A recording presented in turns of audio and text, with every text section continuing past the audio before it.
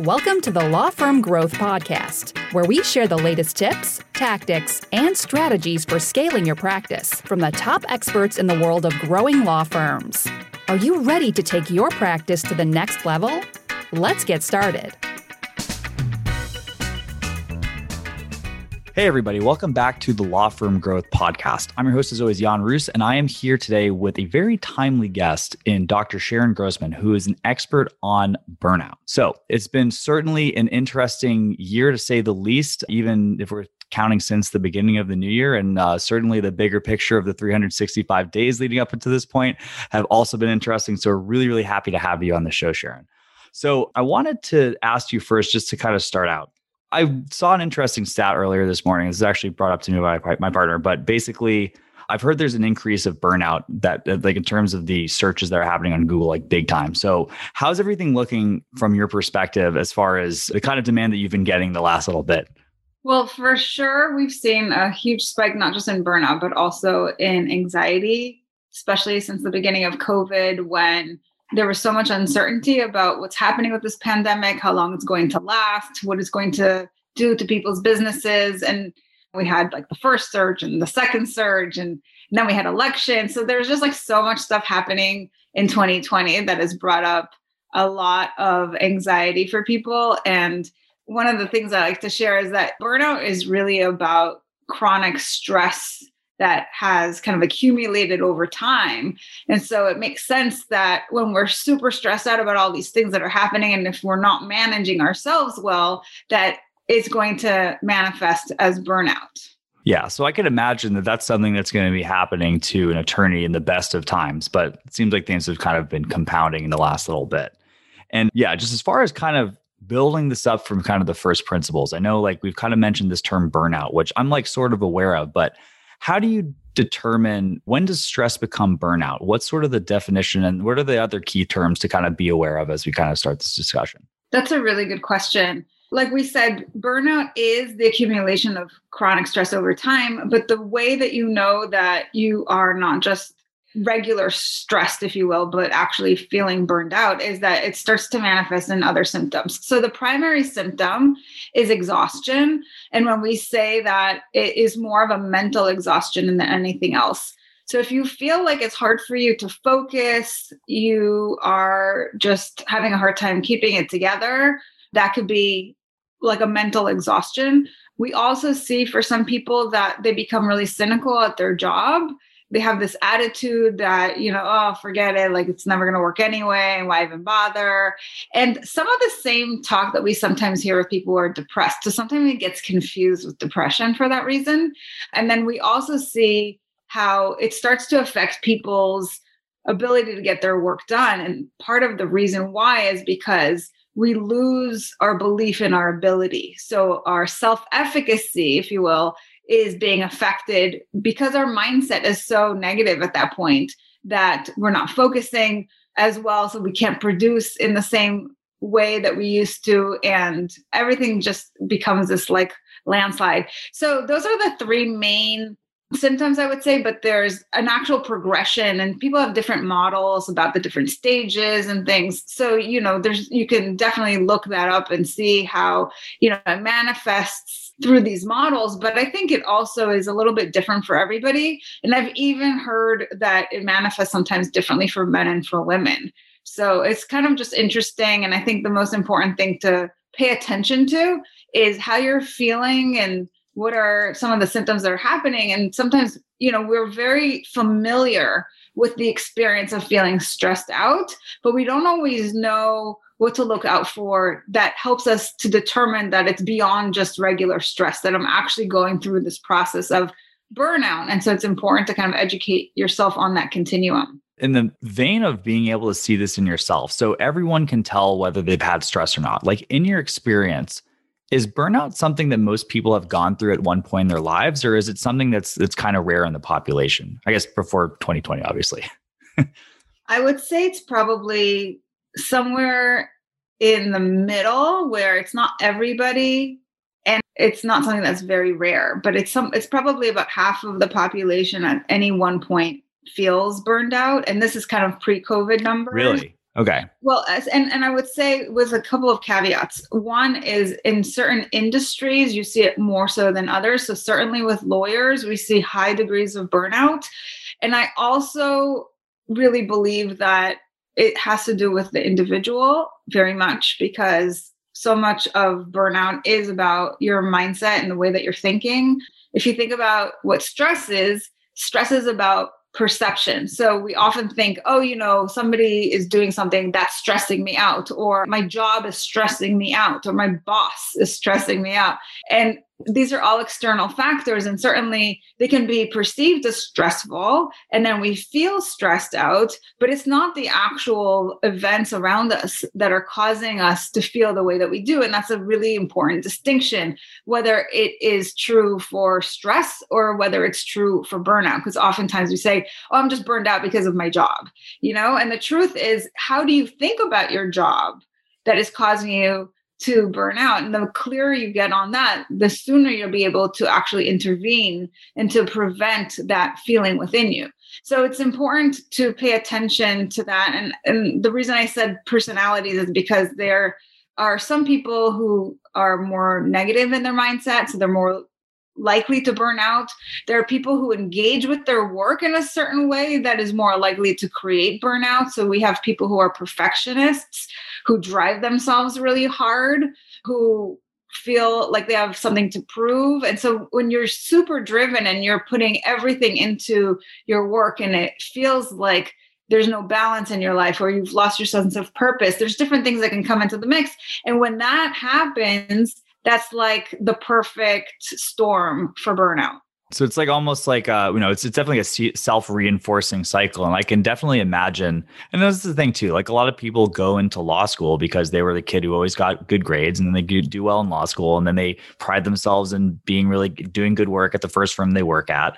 And then especially if your sense of self-worth is tied to your work product, and all of a sudden your work product isn't necessarily at the best quality because you're burned out, like I can absolutely see how that can just snowball and become like a really, really horrible outcome, right?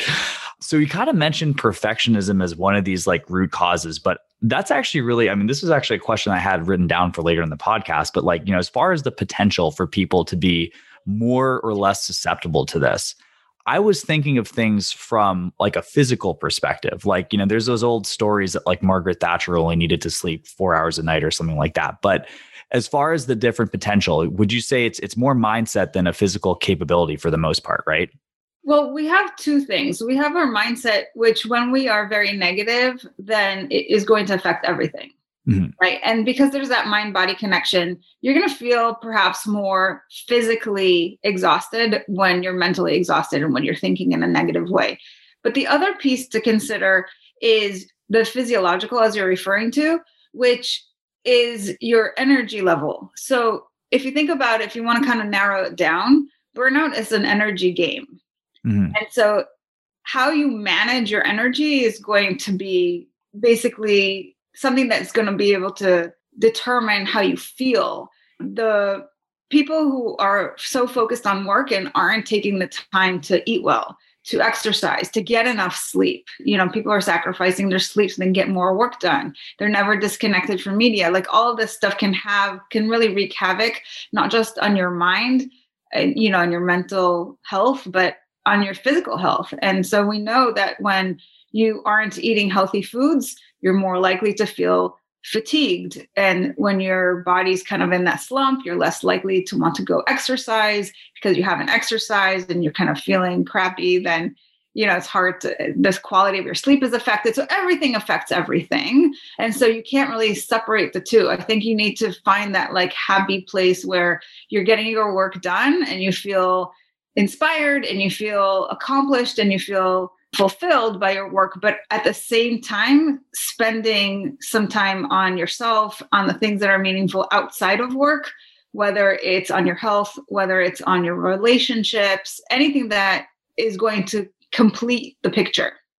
Yeah. And I guess like, to your point, everything kind of being connected to, there is a mindset element to that. Cause like, you can think about the people who idolize people like Gary Vee and they're like, oh, wow, I love it. Putting 100-hour weeks, or like people who got their start in law at a litigation group where they were competing against this faceless other team and wanted to outwork them. Well, it's like, if your mentality is the harder you work, the better you're going to get, you might be more likely to leave these things by the wayside. So, and that kind of seems like, and that actually kind of leads me back into one of the things you mentioned earlier, which was kind of like these stages of burnout. So if somebody feels like, and I know you mentioned there are a couple models, but like if you want to just, pick one that you've been liking the most, but just as far as like somebody who might be suspecting that they are on the path or in the grips of burnout, what are the major stages and how would somebody identify whether they're in one stage or another? So it's an interesting question because there are, as I said, different models out there. And so it's really going to depend on which one, I don't know that they've been scientifically proven, but one that is kind of known is by Freudenberger and North. And he talks about there's 12 parts to this cycle. So it starts out with the compulsion to prove yourself, as we just talked about, which leads you to stage 2 of working harder. Stage 3 is you start to neglect your own needs. And I think this is kind of like where I dive in with people. It's like, what's happening? Mm-hmm. Yeah. If you're feeling kind of fried, if you're feeling kind of depleted, there's probably some unmet needs. And we need to get really clear about that. And so this is kind of an invitation for people to increase their self-awareness and get in touch with themselves. Stage 4 is when you neglect, we said, have a displacement of conflicts and needs. Mm-hmm. And then we go into revision of values. So what's so interesting is at first, people are really driven and they start to see that they get into this conflict between what I need and what the job needs of me or what other people need of me. And this is kind of a psychological phenomenon where they start to change their story. Interesting. To fit their reality. They're like, well, I'm not sure that I actually value like time for myself. It's probably not as important as doing this. You start to tell yourself the story and you start to believe it, right? Yeah. And then we go into stage 6, which is denial of problems. Right. So now you're noticing that, you're gaining weight. You've had a little too much to drink for the last month, that you're isolated, you're not going out with your friends as much, that your sleep is negatively affected, that your mood is down, whatever the case may be. And then you're like, oh, it's probably nothing. It'll happen. You're not really paying attention to like what's contributing to it. And you're not in that problem solving mode at this point. You're kind of just like, it's probably nothing. Yeah. And then we get into withdrawal, which is stage 7. And then from there, we go to stage 8, which is obvious behavioral changes. So we actually start to see people turn their behaviors around. And that could mean a whole number of different things. But it could be that from the neglect point of view, that you're just not doing the things that you, like if you're a runner and you ran all the time, now you're not running, but it can also be in your work. Like if you've always come into the office and chit-chatted with all of your colleagues, now maybe you just go and sit in your desk and put your head down, So, it can really manifest differently. And from there, we go into depersonalization, which is actually interesting that he talks about this because this is something that we talk about that happens when you're really kind of out of your mind, when you're feeling like, you're not really in your body, like things are happening, but you're kind of just like dissociating a little bit. And then stage 10 is inner emptiness. So you're feeling like you've given your job your all. There's nothing left to give. There's just like this hole within you, if you will. And then we get into depression. And then finally, what he calls the burnout syndrome. And so that's kind of a 12-step process that is shared in the literature. I don't know that everybody goes through all the stages. I don't know that it necessarily goes in that order. I would just say the simple kind of model to think about is what's happening now for you that feels different from before. And you might associate it with some terms that you're already familiar with, like anxiety and depression, because you already know what that is, or stress and depression. We all use that very colloquially, but there are some subtle differences. And so if you're paying attention to that, it can help to inform you about what's actually happening. Yeah. And like, as you kind of went through that, I was like starting to think around like step like 3 or 4. I'm like, this is already, not a path that I certainly would want to be on. I think most of the people that are trying to live happy lives would want to be on either. But yeah, I mean, it's a lot of different signs. It's like, almost might be kind of more of a spectrum, would you say? And like, if you don't necessarily have to go through the slides, it's like, yeah, I'm thinking actually, this is another thing that went into my head while you're going over that is, like the progression of Edward Norton's character in Fight Club, where he shows up, he's smoking cigarettes at his desk, and like, it doesn't necessarily have to be that literally extreme for people. But yeah, I mean, I think probably in retrospect, a lot of these things will make sense. But what I also find really interesting about that is the fact that people are changing their narrative to justify what's happening, right? And just to kind of take a step back, for anyone who's listening, this is Dr. Sharon. You have a degree in psychology, so this isn't like woo-woo kind of stuff. Like we're talking about real psychology stuff. But basically, like people can change the narrative, and at that point, it's kind of tough because you don't even know that you're in it at that point, right? Yeah, it's actually an interesting thing that we do, and it's not just around burnout, but in general. And I think everybody can relate to this when it comes to their limiting beliefs or to self-sabotage. Right? We see this all the time. There's a phenomenon called cognitive dissonance, where if you believe something that is different from your external results in the world, then our brain is kind of like, what am I supposed to believe? There's like this truth and this truth. There's this inner truth and this outer truth. And so what's interesting is that sometimes we will change our story to meet what's going on outside. And sometimes we sabotage the results outside to meet our inner truth, right? This is what we call self-sabotage. So if, and just to give an example, I was talking to somebody about their relationship, and they were talking about how they believe that men are cheaters. And so, she couldn't be in a successful relationship as a result of that. And it was interesting. It came back to the fact that her parents had gotten divorced. Her dad cheated on the mom. And, it was like, well, tell me about your relationships. And did your boyfriend cheat on you? And she's like, no, he was kind of the exception. And I'm like, well, look what you're doing there, right? So this is what our mind does, is when we find evidence that is contrary to our belief, we start to say, oh, that doesn't really count. That's the exception to the rule. We start making excuses for why it's not really relevant information. And then what she would do is she would cause some drama in the relationship so that it would end. And then she could say, I can't do relationships, or like, yeah, let's do them anyway. And that's sabotage, right? Yeah. Because she didn't believe that it could work, because all men are going to cheat on her. And so, and so this is what our brain does. It like creates these stories, and then we either change our reality or we change, ultimately what you want to do is think about what you want and then have a belief that aligns with that. And it's kind of important work to do to really remove those obstacles, those limiting beliefs, so that you can be successful. Yeah.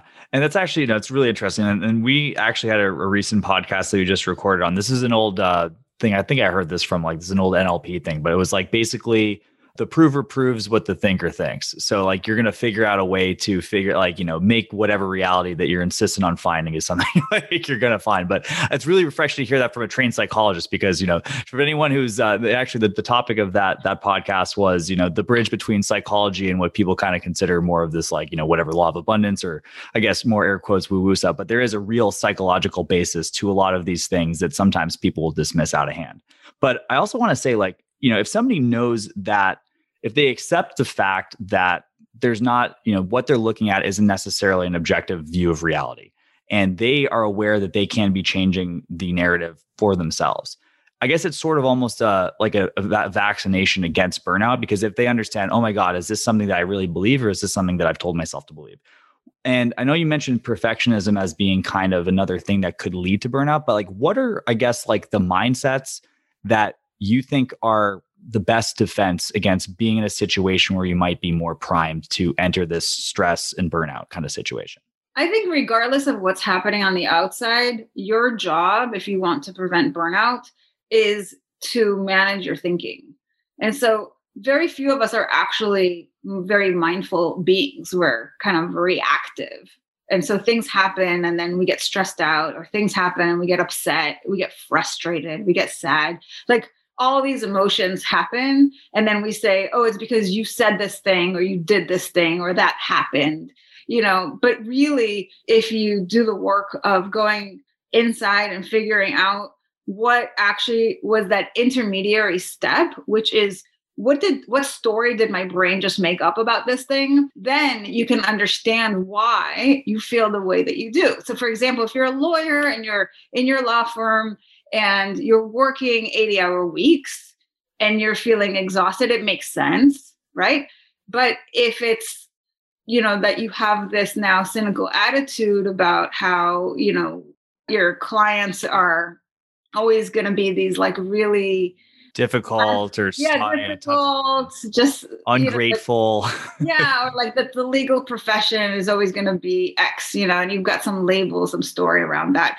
That sort of thinking is going to make you feel a kind of a negative way because you have that negative association. So you really want to ask yourself, what is it that I think about this situation that's happening? So we've got COVID now, and at first people were all excited. I get to work from home. And then people are like, ugh, I have to work from home. And that's an example of you've got a situation and the way that you look at it is going to affect how you feel. And the situation's the same. You have to work from home. So it's like, you can be excited about it or you can be frustrated and upset about it.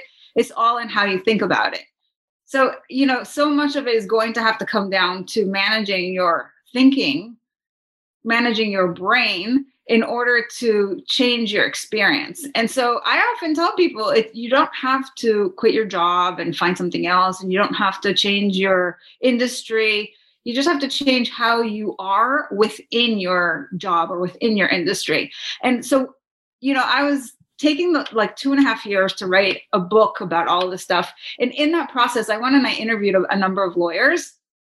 And I found it actually fascinating, the differences that exist out there. So I started out by looking at lawyers that work in these very prestigious firms that are like global. They've got, gazillions of dollars coming in. Big law. Yeah, the white huge law, right?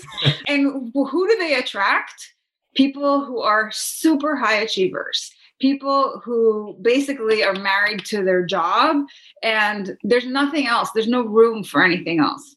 And I have to say that it was a little bit sad to kind of see what's happening in these people's lives, because one guy in particular that stands out, I spoke to, this guy was making in the millions every year, which you're like, wow, this guy's really successful and good for him. And that's great.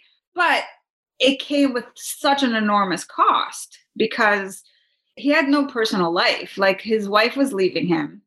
And even when they were still married and he had, the family and they would go on vacations, he knew without, shadow of a doubt that at some point, somewhere, someone was going to call him back to work. Right. And so he would compensate for that by bringing additional members on the trip. So the kids can bring a friend and the wife can bring a cousin, and like everybody had like a backup plan, because then as soon as he would leave, they would all be okay. And that was his way of not like feeling guilty about having to leave. But, like I said, it's such a cost, and he was working nights and weekends and just like around the clock, and he couldn't see it. He couldn't see that his commitment to work and his kind of sacrifice of everything that exists in the world, like that all of his time, energy, all his resources are in this one basket, was causing him grief, because he was, he was kind of depressed. He was obviously lonely because his wife was leaving him. And like, what do you do when that happens? You lean more into work. Yes. Yeah. He was all in on the work. And at this point, like, going back to the model, he'd probably written himself a narrative for how that was going to work out for him. And he was already ignoring all those things and that kind of stuff too. Right. Yeah. And I asked him, do you think that your marriage would have been saved if you would have worked less? And he's like, no, it has nothing to do with it. So you could see that this is like my shoes. So you could see the denial, where we think that we can continue to do things in the old way and that it's not going to have any sort of effect on our lives. And then when things go bad, we're like, oh, it wasn't because of that. It just happened. Yeah. And then in contrast, I just wanted to share that then I spoke to another lawyer who was making far less, but was so happy because of the way that he structured his lifestyle. So he was happy to be in law, but not to be under the pressure constantly. And so he just chose his lifestyle to be very different. He was living out in Hawaii with his wife, and he bought a second home on the beach. And every weekend, him and his wife would go and hang out on the beach in their summer home. And, it was such a contrast in like how you live your life. And both of them are lawyers, but one is like making so much money and has like nobody to spend it on. And the other guy is like making enough to thrive and is actually thriving. So I just thought that would be an interesting share. Yeah. And I definitely want to dig into that. And like, I want to kind of go a little bit tactical before though. So basically I was kind of thinking, so one of the things you mentioned was that a lot of the times when people end up wanting to go to a different industry, like if we take the guy who was like, the guy who had the bad outcome, if he got married that day and he went into, I don't know, insurance or something like that, because he hadn't decided to look on that, he'd probably find himself in the exact same position in 5 or 10 years, wouldn't he? And that's the thing too. Like a lot of the times, and what we found, and this isn't necessarily for burnout specifically, but when people end up writing these stories for themselves in relation to maybe a marketing program that we're helping them with, if they've made up their mind that it's not going to work out for them, and then basically, you can either face this demon with what's in front of you right now, or you can tell yourself it's going to be different next time around and find it in 6 or 12 months from now. Right. But as far as getting out of that and kind of facing these things head on from like a, tactical perspective, how do you encourage people to actively think about their thinking in that way? Like, do you recommend journaling, or should people be in therapy? Like how does somebody consciously go after this and work on themselves? Well, I don't think that there is just one right way to do this. And I think really just also depends on your preferences, some of which have to do with your personality. So for example, if you're an extrovert, you're more likely to want to talk about it.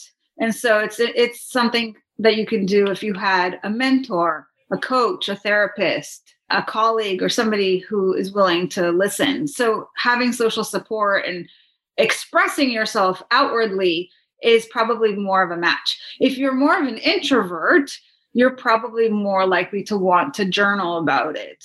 You might do some meditation or maybe just talk to one friend, something like that. So I think it depends. One of the things that I tried to do when I created my book was to have it be like this resource that people can use as a way to coach themselves.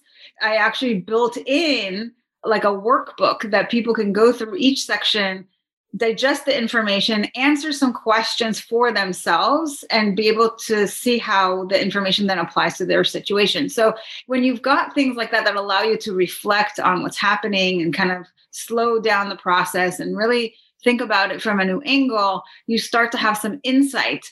The more insight, the more self-awareness you have, the more you can do things differently. Right. And then to get like super, super nitty gritty on this, like, is this something that people should be doing every day, every week, every year? Like, what is this? I mean, I know there's no one right answer, but like, what do you generally recommend for somebody who's coming to you in like the grips of a bad burnout situation? Well, I would say there's two things. One is you've got to recover first and foremost. So it's kind of like if you had the flu, you would first want to recover from the flu. You want to like build up, you want to like rest and do something to take care of your body, right? Maybe drink lots of fluids and take some medication or what have you. Once you get back to your baseline, then it's about building up your immune system so you don't get sick again. So what do? We get the flu shot, or we take vitamin C, or we do things to prevent it from happening as much as possible. And it's not a guarantee, but you're in a better place than if you weren't doing those things. And I think the same applies to burnout. So the recommendation is that you have some way to get yourself out of the hole, right? You have to change. Mostly, I would say you would start with your mindset. You want to change the way that you think about things, which will change how you feel. And then you'll change how you engage with your work, how you engage with your life. And then once you get back to baseline, then it's about creating some sort of routine that helps you stay in a good place. So that's where self-care really comes in. And there's not like a total prescription for that where you say like, oh, you've got to do this every day. You've got to do this for X amount of time. I think the ideal is that you do something on a regular basis, whatever that means for you. It could be every day, a little bit of something, or every other day, but what you do is going to differ, right? So we know it's important for us to do like the basics, right? Eat healthy, exercise, get enough sleep. Those are like basic things. And then beyond that, if you really want to build up burnout prevention, if you will, or just in general, just like be in a good place in your life, that's where a meditation practice can come in, where what you're doing is you are rewiring your brain to be less reactive. And so what happens is, because like I said in the beginning, that we are very reactive people, right? Is just how we're born, right? We're not born with like all this mindfulness. This is something that you have to actually, it's a skill that you have to learn. You have to build over time through practice. And in that same way, just to backtrack. So that's why we feel all these emotions. And that's why we do all these things to cover up all these uncomfortable feelings. Like we drink a lot, or we do drugs, or we're overeating, or we're shopping, or we're on Facebook all day long. Like we're doing everything we can not to feel all the discomfort that we feel. And what I would say is that while all of those emotions serve a purpose, also, I think that if you took the time, and it doesn't have to be a lot of time, but it can be like 10 minutes a day to meditate, what you do in that process is you're actually changing your brain so that when something happens, you just don't react as much. So you don't have to do all of this work to then get back to baseline. You don't have to work as hard to bring yourself back if you're just more to begin with. So I think that's really powerful. And I love sharing that message with people, because it is not just about like every time I'm burned out or stressed out, like how do I get back to myself? But it's really about how can I empower myself even beyond that? How can I be stronger, more resilient, so that when things happen, it's like not that big a deal. I don't feel it as strongly. Yeah. It's kind of interesting too. Like I'm thinking especially of these like super type A people, they might think that having a meditation practice or something like that would be a sign of weakness. But in the reality, what's weak is getting absolutely rocked emotionally by every bad thing that happens your way. And you got to think it might be kind of considered a little bit new agey, but like ultimately, if this makes you more tough as a person, that's pretty badass. I think people should lean into it a little bit more. Okay. I want to zoom out a little bit to people who might be thinking about this from an organizational perspective. So if you have somebody that's maybe like, how can leaders drive to make a team where burnout, or like expectations where burnout is less likely to show up for the people that they're working with? Yeah, that's a really good question. And I don't know that there's one right answer, but what I would say first and foremost is you want to make sure that the culture is one that embraces the person and doesn't think of workers as a machine.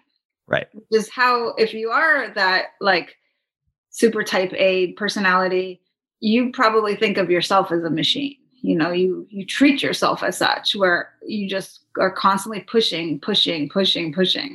And sometimes we find ourselves, when we're those like type A personalities, in industries and in organizations where they expect the same. It's a match, right? I'm looking for people who are really going to work hard, and they're like, I'm a hard worker. I'll fit right in, And it does work to a point where you can like produce. But what we have to understand, both on a personal level and on an organizational level, is that when we take time out to take care of ourselves as human beings, we actually can reach more optimal performance. And so it's not just, if I take time out to meditate or to exercise or to take some deep breaths, whatever the case may be, then that's time that I could be spending on work, right? That's how we often think about things. What we know is that when you don't take that time out, you're more likely to burn out, and that really forces you to slow down. Whereas if you have it built into your day and into your week, then it actually keeps you going. And you're able to focus more, you're able to get into that state of flow with your work and be more creative. And all these things really contribute to the quality of your work. So it's not about being a perfectionist. It's about like optimizing your conditions, optimizing your mind so that you can have better performance. Yeah. And that actually kind of brings us full circle to that Hawaii guy though. Cause it's like at the end of the day, it's like, I think this whole mentality where like, if I could only get an extra hour and a half out of myself every day, it's kind of like, you know, that old phrase, like tripping over dollars to pick up pennies. Cause it's like, you know, with that extra hour and a half of work, which probably isn't going to be good as the first hour and a half of work you put in the day. If you have that 6 days a week for years on end, then you probably as a leader aren't getting to the point where you have that big idea that might actually create something that's a lot bigger than your individual contribution for that kind of time. But like to the kind of, and it's interesting too, when you see like a lot of people, like I listen to Tim Ferriss podcast, he has a lot of high performing people, and like without fail, almost everyone has some sort of a meditation practice. You know, the other thing too, I always hear like Richard Branson always says this, it's like the hour a day that he spends in the gym ends up getting him 6 hours of productivity, like the other thing too. So I think it's a really short-sighted that people can't do that. But from like a cultural perspective, like making space for your employees and not just yourself too, is like probably going to make it less likely. And you're going to have the situation where, you know, you got to rotate somebody off the team for 2 weeks at a time because, you know, they're having panic attacks and aren't showing up to work because, you know, there's been horrible things expected of them, right? Organizations have been incorporating more mindfulness practices, and they're bringing in trainers, and there is a movement to start to implement this and to take away the stigma of it being something superfluous or something that's woo-woo, because they're actually studying this and they're seeing with the data that this actually increases their bottom line, that people are taking less sick days, that people are in a better mental state, that people are just more satisfied with their work. Like there's all these measures that you know, when you have data and you can't argue with it, then every organization is like, it is saving us all of this money and healthcare, you know, costs, that they're not sick, that they're not taking time off from work, all these things. Why wouldn't we bring in somebody to teach this? Why wouldn't we embrace this in our culture? Yeah. And I love that too. That's the best thing ever, when you can feel good about doing something and make more money. It's a 2 for 2. It's the best. Okay. Well, that's awesome, Sharon. So, I mean, I guess kind of parting wisdom. So like, what's kind of the best way for somebody to get in touch with, you know, to enter your world, if it's something that they've been, you know, encountering themselves or it's in their organization, like what's the best place to get in touch with you? So the best place is to go to my website, which is drsharongrossman.com. On there is a place where you can sign up if you want to have a breakthrough session with me. There's also a link there to my book, The 7E Solution to Burnout. So if you want to grab a copy, it's on Amazon, but you can also link to it from my website. It's all kind of, everything is on my website. I'm also including on the website something that I just came up with recently, which is the burnout meter. So if anybody is curious where they are in that process of burning out, they can take this assessment and then get on the phone with me, and I'll give you your score and tell you about what your next steps should look like. And then I'm also currently working on a webinar. So if you go over there and it's not ready, then come back soon and check it out. But it will be a free webinar on my website that talks a lot about some of these mindsets that contribute to the problem and what you can do to help yourself get out. Okay, awesome. So super appreciate all that stuff, Sharon. I know I'm probably going to be hopping on to grab the book after this, but I definitely encourage anyone who's in the same boat to do the same. I think, you know, this of all years, it's absolutely something to pay attention to. And, you know, obviously it sucks when you get in a situation where the wheels fall off, but, you know, whenever people find themselves, it's an opportunity to do it right the next time. So thanks for taking the time, Sharon. And for the rest of you guys, I will see you next Tuesday, 8 a.m. Eastern on the Law Firm Growth Podcast. Thank you for listening to the Law Firm Growth Podcast. For show notes, free resources, and more, head on over to casefuel.com/podcast. Looking forward to catching up on the next episode.